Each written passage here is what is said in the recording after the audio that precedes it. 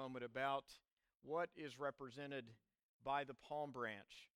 First, of course, the very creation of God sings his praises. Psalms tell us that as effectively and as consistently and continually as the beauty of nature responds back to God, we have the opportunity to lift our hearts and our voices willingly. So we do this in understanding. I was right along a 4-lane highway when I was about 15 years old with one of the women in the kingdom of God who became kind of like a temporary mom in the faith to me. And we were riding along on this long highway, and she got to talking to me about the book of Isaiah. And we're on this long trip, and she's sharing with me what the Lord was opening up to her out of Isaiah. And we're looking at these green trees on the side of the road, and she said, "You know what I found out? That green has been proven to be one of the most restful colors for the eyes." And she said, "I drew from that an understanding that God embedded into nature countless things that we don't even understand to demonstrate his glory. But when we lift the palm branch, we're saying, 'Oh God, you are Lord of my soul.'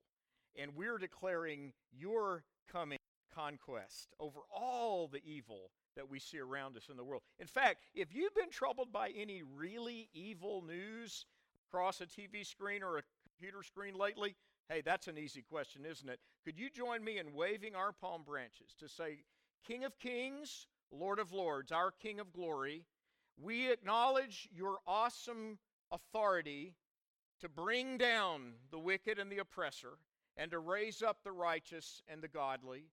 You can intervene at every point of need for your people. And Lord, with the palm branches, we declare your kingdom come, your will be done on earth as it is in heaven.' In Jesus' name, amen, amen. And then there's one other aspect of the palm branches that I think I'd like to keep with our boys and girls here, because when they come back from their class, at the conclusion of our message time, I'm going to ask them to do what I'll ask you to do.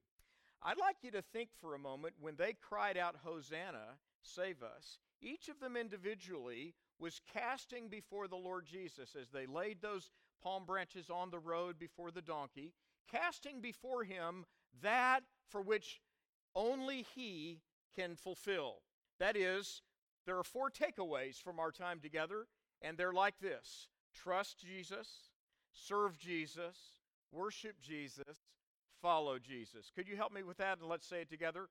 Trust Jesus, serve Jesus, worship Jesus, follow Jesus. Let's do it one more time. Trust Jesus, serve Jesus, worship Jesus, follow Jesus. And one way we follow him is by bringing our heart's need to the Father.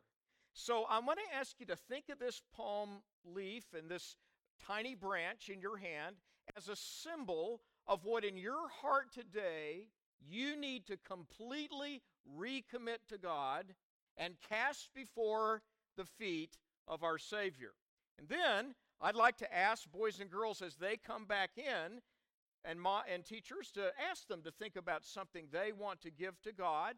All of you, I'll ask you to do the same. As they come back in, I'm going to ask boys and girls to go over to the cross and lay their palm branches at the foot of the cross. And then I'll invite you, as we're concluding today, to come and lay your palm branch at the foot of the cross. But I'd like to ask you to do it with something in your heart attached to that palm branch. I'm committing it to you. Well, our boys and girls now are going to Pathfinders and Explorers classes. And just before they go, I want to do a quick show and tell.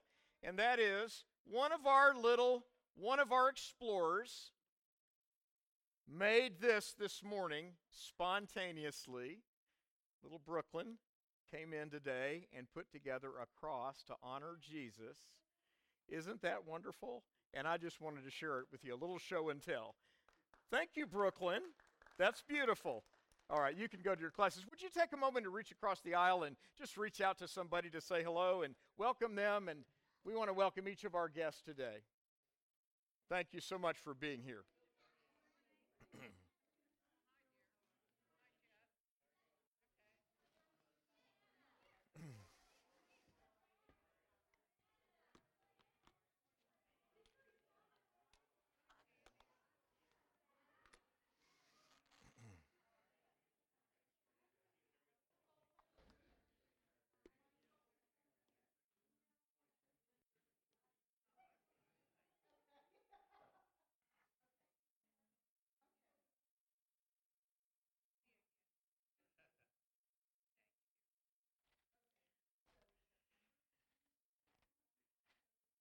And good morning to all of you. And I want to welcome each of our guests. We thank you for being a part of this time of coming to honor our victorious King.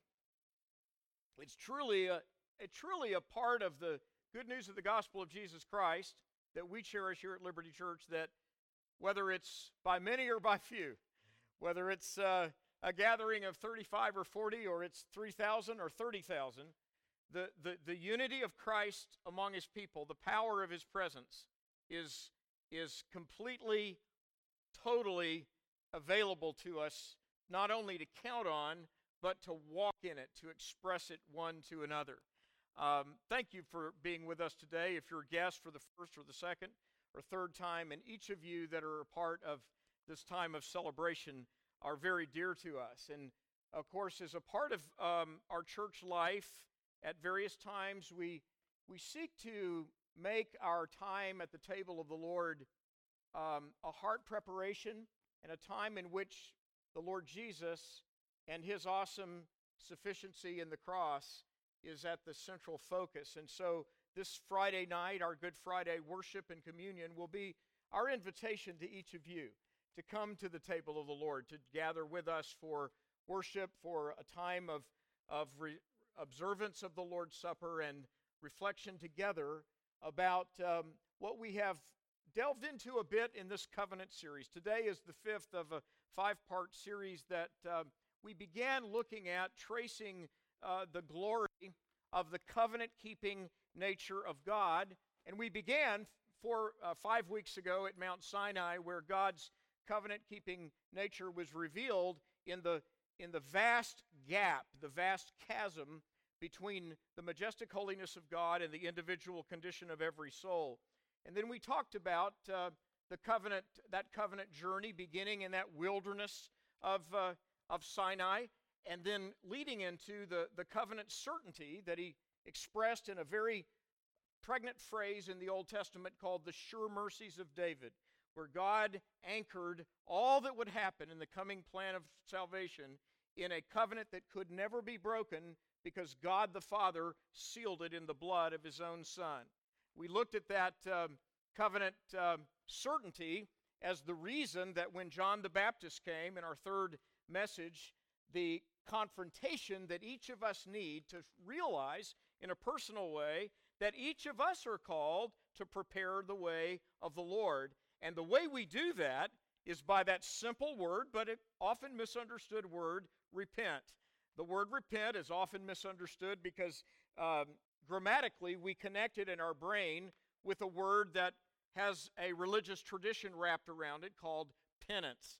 That's a concept of individuals somehow making compensation for their sin.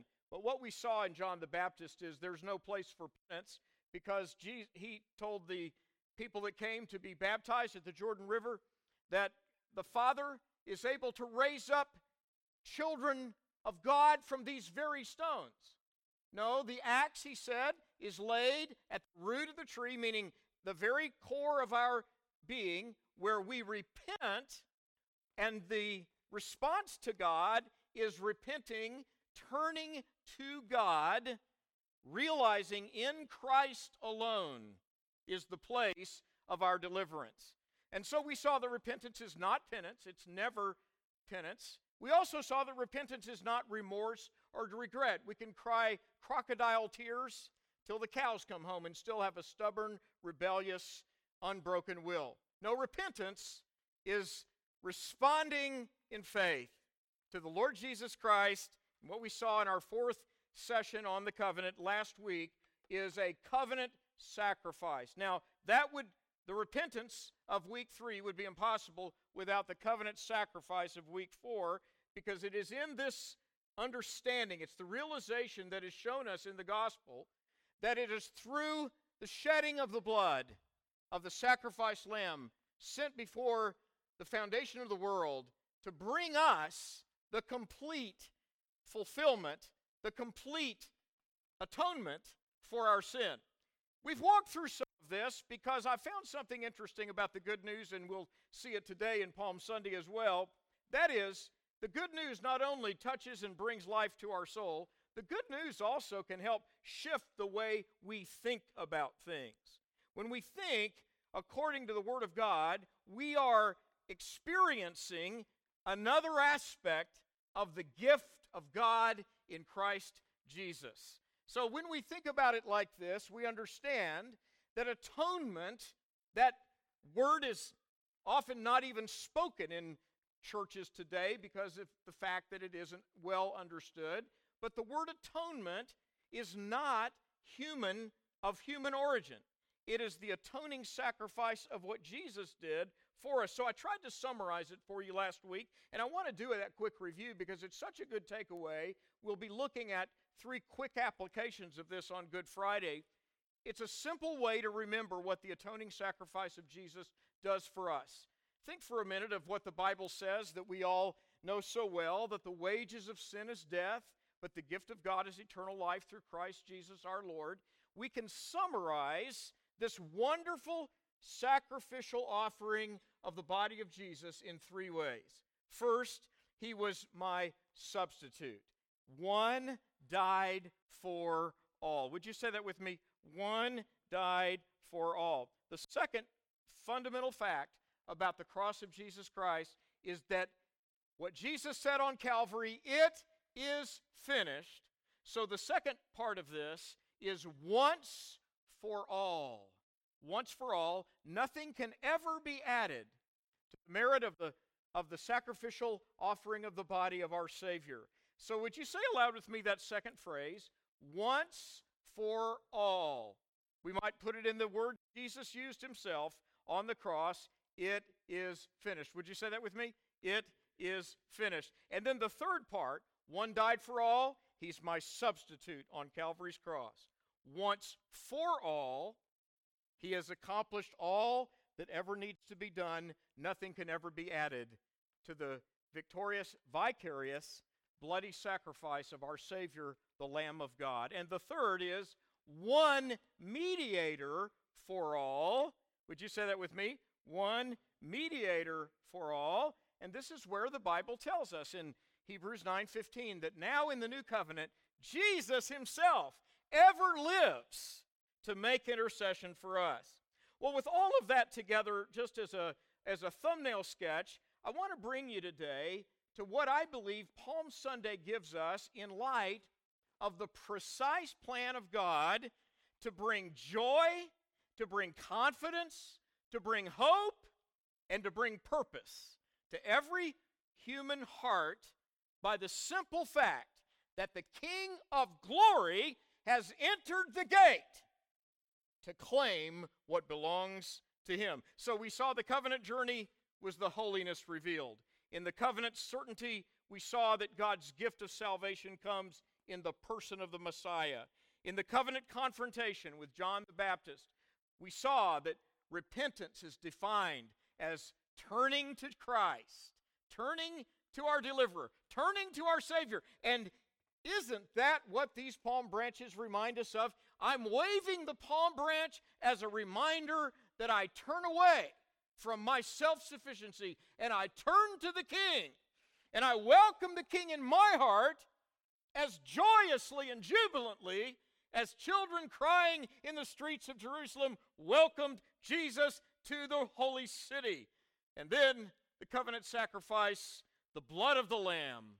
Oh, this is why the book of Revelation pivots around a fascinating fact that in the most cataclysmic events of human history, there is a secret truth that is in the hearts of the redeemed people of God, that even when evil appears to be triumphing, the true triumph is in the kingdom that has already been given through the death, burial, and resurrection of Jesus. That is, we live in a kingdom that is already conquering, and God gives us a part in seeing the advance of his good news around the world. So the book of Revelation pivots on this fact in chapter 12:11 of Revelation, where it tells us that people facing the most ominous and most unbelievable cataclysmic challenges imaginable, these people overcome that which is around them by the blood of the Lamb, by the word of their testimony, and by loving not their lives unto the death. Revelation 12:11 gives us a future picture of what Palm Sunday gives us in the past. And we might want to think about it in this way, that the blood of the Lamb, confidence in the blood of our Savior shed on Calvary's cross, that we will stand in awe in remembrance of this Friday night, is the reason that the prophetic word echoes through the corridors of time from the prophet Zechariah until the pen of Matthew, the former tax collector, redeemed by the blood of Jesus, given new life in Christ, now writing the Gospel of Matthew in the 6th decade of the 1st century, 30 years, 22 or 23 years after the resurrection of Jesus. And Matthew is now explaining why Jesus chose a donkey, why he sent 2 disciples to a little village called Bethany, aside to the larger community of Bethphage, to find a colt that was tied at a post, and to go to that colt upon which no man had ever sat, and untie that colt as the mother donkey follows behind. This little colt, the smaller beast of burden, becomes the vehicle. We might in modern times say the limousine for the king. He chooses this awkward and ungainly and unexpected beast of burden. He climbs his lanky Jewish legs over that donkey, and he rides along a humble beast of burden, being declared the coming promised one. What a contrast to the way of the world. And Matthew is inscribing this, and as he gets to that place where he sees Jesus going along the road with his long legs draped over the side of that colt upon which no man had ever sat, Matthew Spirit is igniting the Old Testament prophetic word. And Matthew is inscribing Zechariah 9:9 in these words. Would you read it aloud with me? Don't be afraid, people of Jerusalem.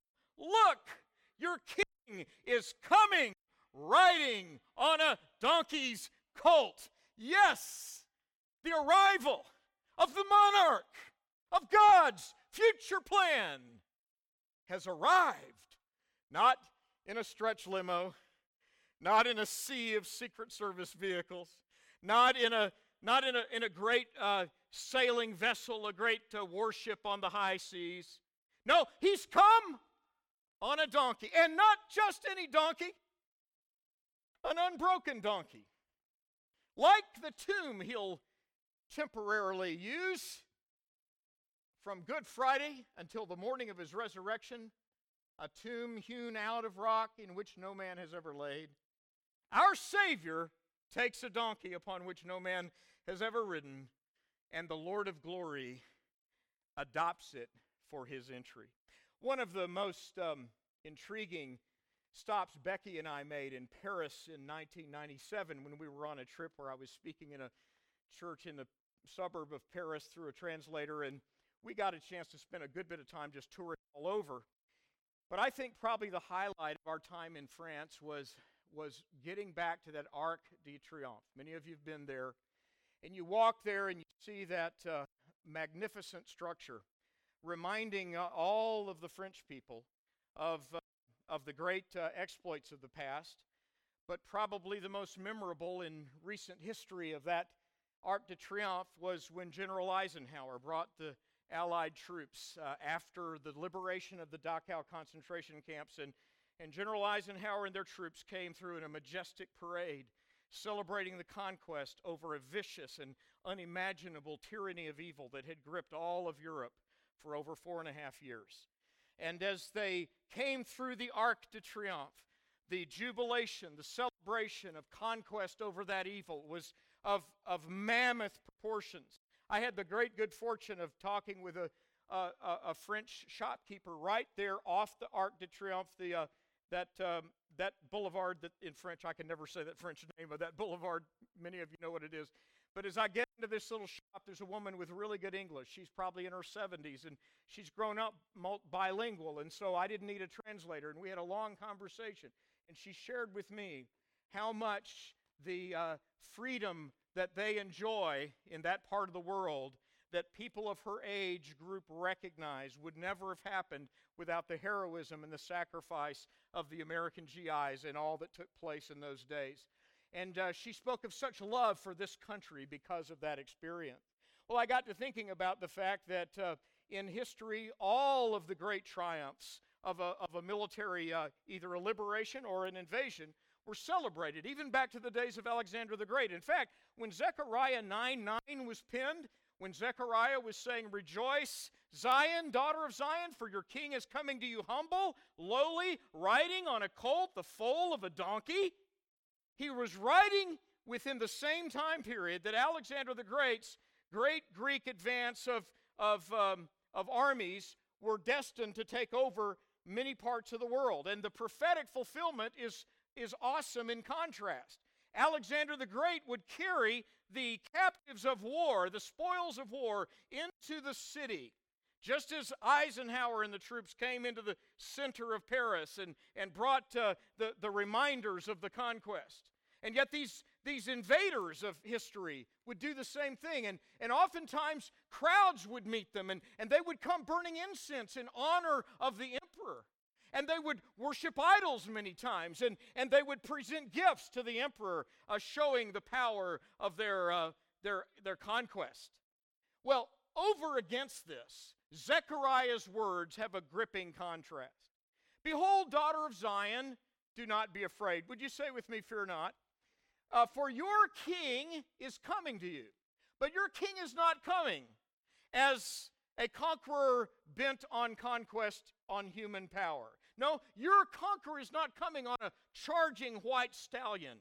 Your conqueror is not coming carrying the spoils of war of the booty that has been captured and of the reminders of the lives that have been lost. No, it's a dramatic and poetic reversal of that. Your king is coming, and he's going to choose the colt of a donkey, never before ridden by a human being, and he is bringing salvation.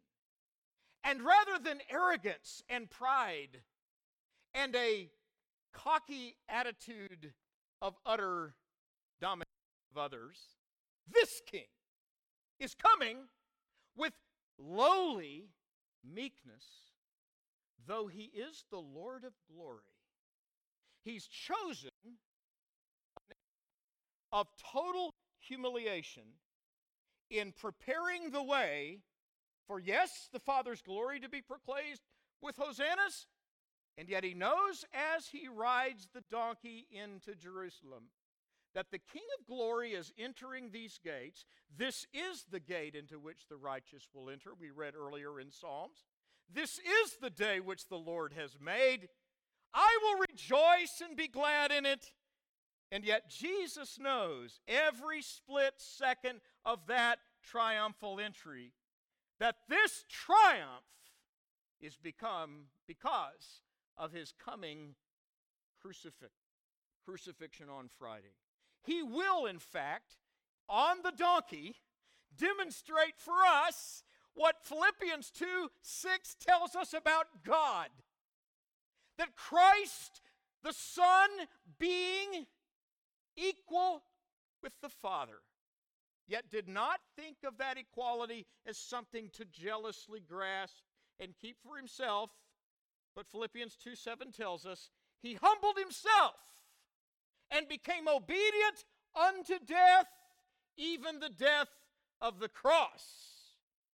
Wherefore God, the Father also, has highly exalted him and given him the name that is above every name, that at the name of Jesus every knee should bow, every tongue should confess that Jesus Christ is Lord, to the glory of God the Father. With these branches we will say what they said, O God, I give you my heart, I give you my praises, I come to the master on the donkey, and I say, thank you for humbling yourself to be my conqueror. This is why when they heard, when all of these heard that Jesus was coming to Jerusalem, they took these branches of palm trees, lift it again with me, and went out to meet him.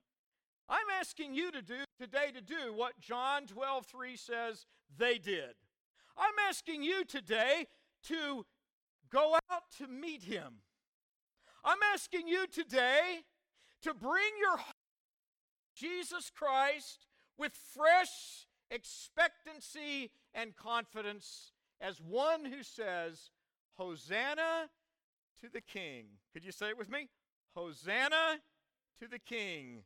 Blessed is he who comes in the name of the Lord. Let's say that. Blessed is he who comes in the name of the Lord.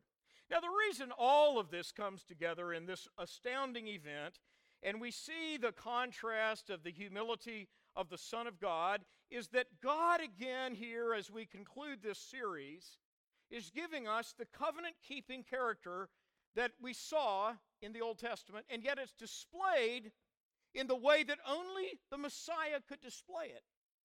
No other conqueror could do what Jesus did. No other conqueror, he had far more power than General Eisenhower had in Paris in 1945. He had far more power than Alexander the Great had in 333 BC. He had far more authority than any tin-pot dictator or tyrannical ruler today, such as the troublemaker out of Moscow that is creating such unspeakable heartache and grief across the globe today. No, Jesus, he told his disciples in Matthew 28:18, all authority is given to me in heaven and earth. And his priority in that very verse touches each of us in this place. What should we do under that authority? He made it clear.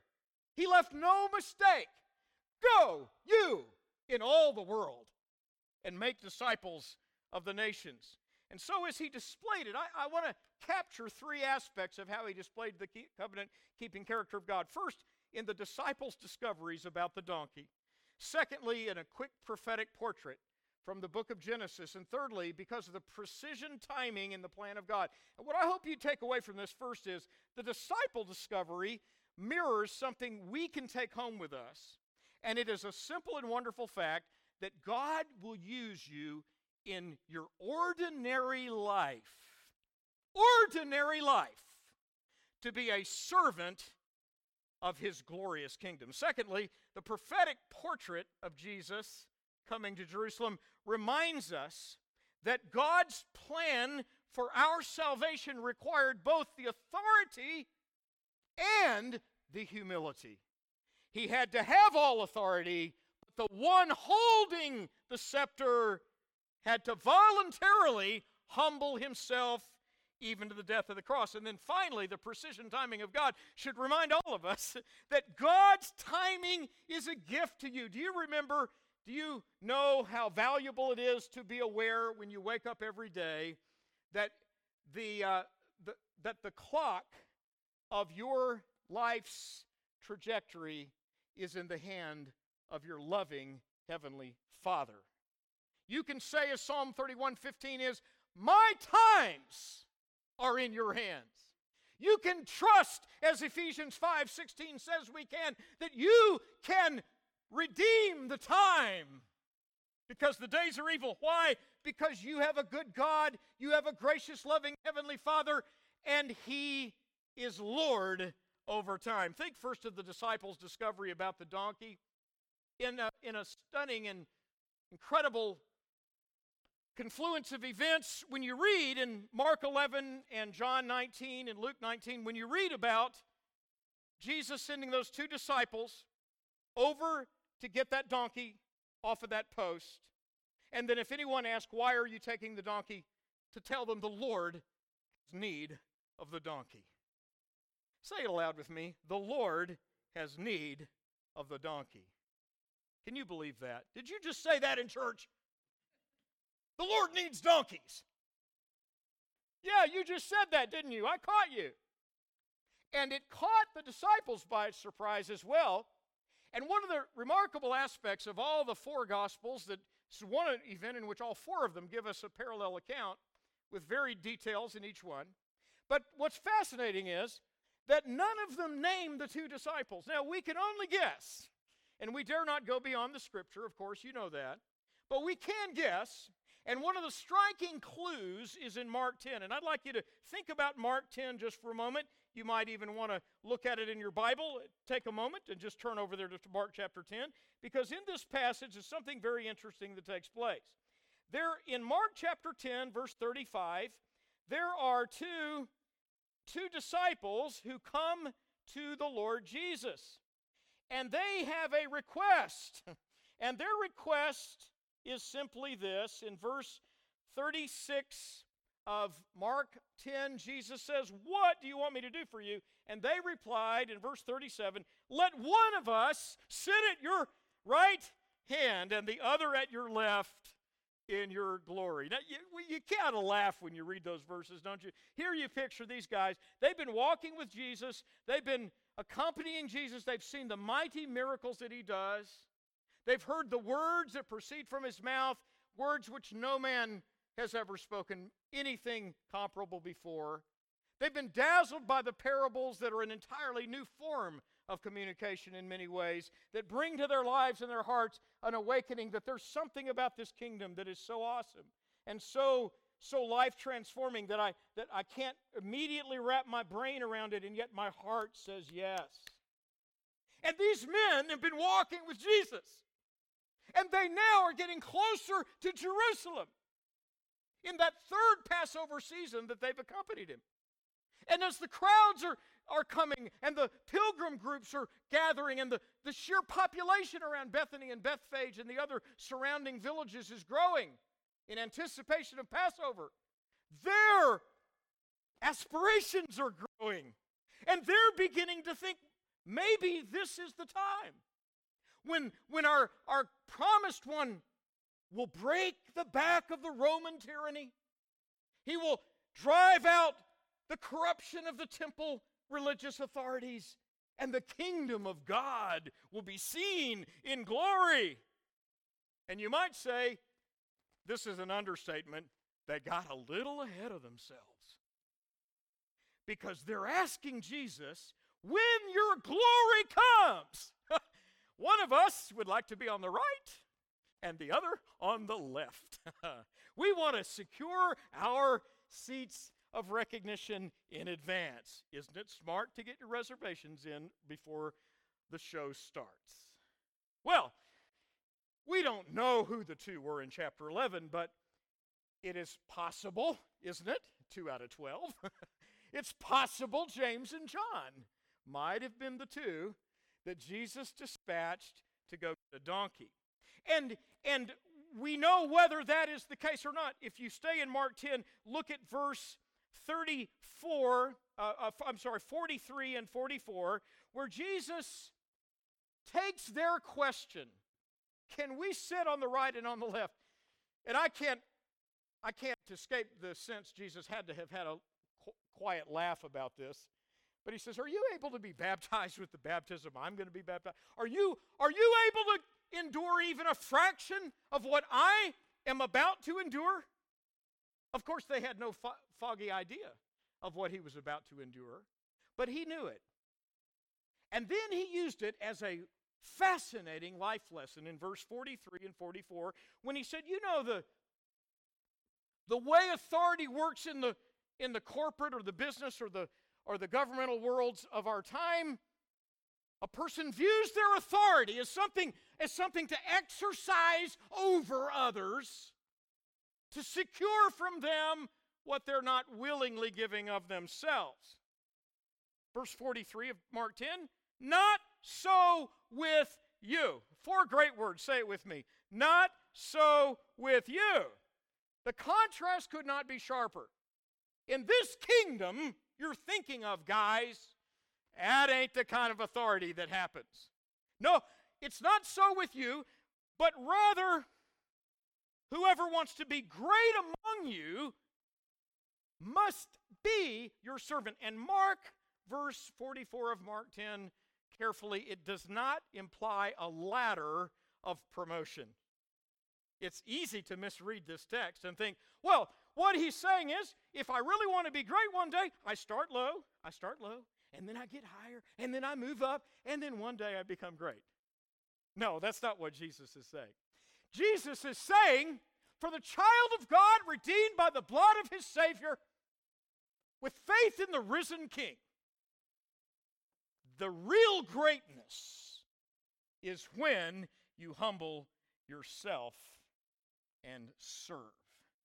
Serving is greatness when it is under the reign of the King. And then look at verse 45, would you, in your text, Mark 10:45.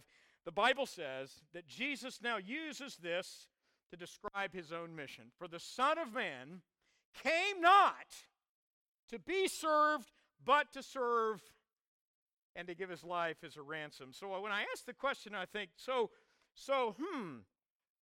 who would be the greatest? Is it the donkey or the disputing disciples? And in this case, the answer is clear. The donkey was greater than the dudes. The donkey was a lot smarter than the disputing disciples. Is it possible that some donkeys are smarter than arguing churches and conflicting believers and constant jealous pulling and tugging between people who should be loving and honoring one another? Well, the prophetic portrait I'll only give a snapshot of, and that is in Genesis 49, he speaks of this coming one, that the scepter will not depart from Judah, the tribe of Judah, until the one comes to whom it belongs.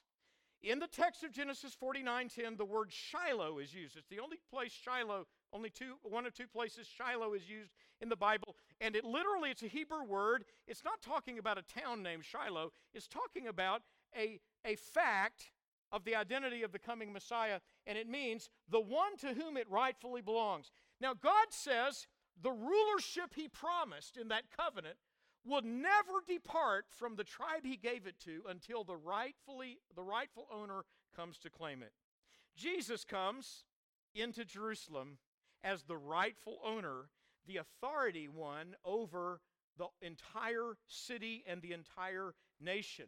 And in that appearance, Jesus gives us a dual image. The prophetic portrait of Genesis gives us a dual image, a lion and a donkey, a lion and a donkey, a lion and a donkey. What does a lion and a donkey have to do with each other? Well, the lion is described as being in the pouncing position, crouched, in a position of aggression, about to take over its prey. It indicates the force. The Eugene Peterson translation renders it like this: look at him, crouched like a lion, king of the beast. Who dares mess with him? Now, the lion image here pictures all authority in the Messiah.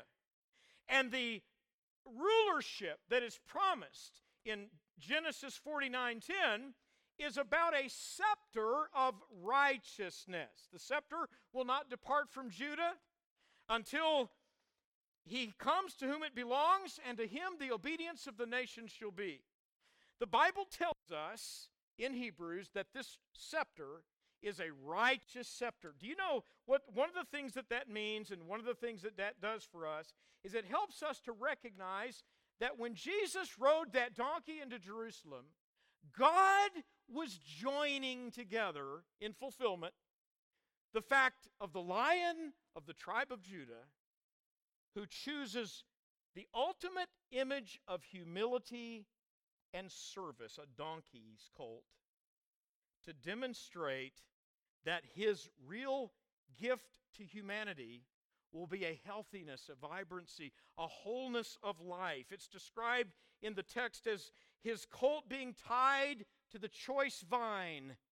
Jesus intentionally drew those disciples to the unloosing of a colt in fulfillment of the ancient prophecy that the prosperity and blessing of God would be seen in his own being his garments washed in wine, his clothes in the blood of grapes, is poetic imagery pointing to the cross, pointing to the fact that it would take Jesus himself, the Lion of the tribe of Judah, humbling himself to use the humblest beast of burden so that the precise plan of God for the King to come among us, the King of glory to come among us, would then be ours.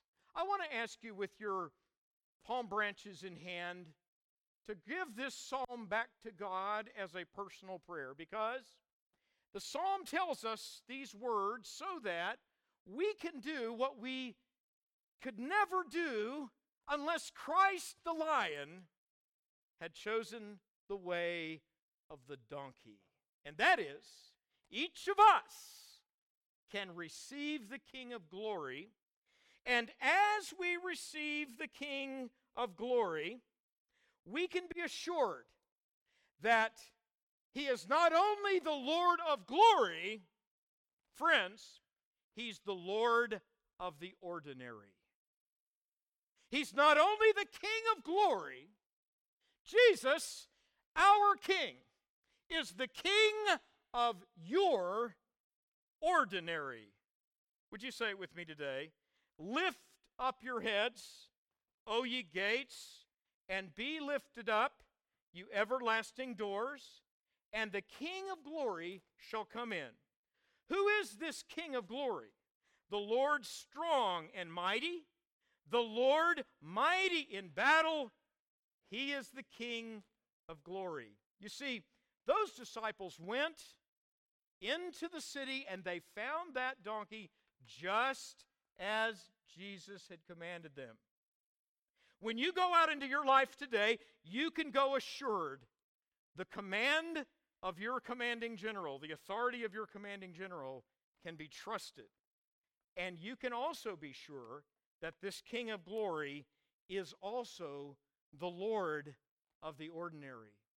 Would you say aloud with me our 4 takeaways again? Trust him, serve him, worship him, follow him. Heavenly Father, as we lift these palm branches, we do so in a reflection of gratitude that the Lion of the tribe of Judah, who could have crouched over the prey, and does crouch over the prey of evil, who crouches over the prey of vicious dictatorships of this generation. At this very moment, the evil that we see rampantly creating unimaginable heartache across Eastern Europe, and many of the other totalitarian dictators in parts of the world that are not making the news these days. That you see it all, and as Lord of glory, when we pray, as you taught us to pray, thy kingdom come, thy will be done on earth as it is in heaven, we take these palm branches today to remind ourselves that the Lion of the tribe of Judah chose the way of the donkey. May it send us in this church, in our families, in our community, and in our world as willing riders of the donkey of simple service for the glory of Jesus. And then I pray that as we lift these palm branches, may each person here in this sanctuary and each of the children who will be coming in, may we attach to this branch something in our heart today that we need to commit to you, that we need to reconsecrate to our King. May we join the chorus of the hosannas of Jerusalem's streets. May we follow that winding path of the donkey with the master of all eternity draped across its back. And may we see you, Lord, in your awesome giving of glory. And may we lay these palm branches to trust you with our whole heart. In Jesus' name. Friends, as Justin leads us, I'm going to lead with a burden that's been on my heart for about 3 weeks, and I brought it to the Lord several times, and the Lord impressed me. I am going to attach that to this palm branch, and I'm going to start this, and I'd like you to join me if you have something you're going to lay at His feet with trusting, with serving, with worship, and following Him. Join me.